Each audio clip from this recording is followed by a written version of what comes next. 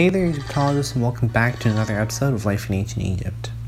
Considering what we know about the value the ancient Egyptians placed on enjoying life, it is no surprise that they are known as the first civilization to perfect the art of brewing beer. The Egyptians were so well known as brewers, in fact, that their fame eclipsed the actual inventors of the process, even in ancient times. The Greeks, who are not great fans of the beer, wrote of the Egyptians' skill while largely ignoring the Mesopotamians.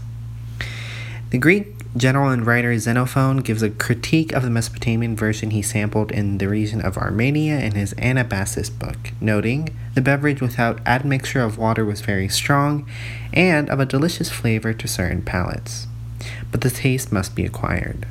The Mesopotamian brew in his narrative was served in great bowls, and one drank it through a straw to avoid the malt floating on the surface.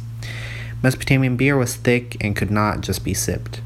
The Egyptians, however, altered the brewing methods to create a smoother, lighter brew which could be poured into a cup or glass for consumption. Egyptian beer, therefore, is most cited as the first beer in the world because it has more in common with modern day beer than the Mesopotamian recipe.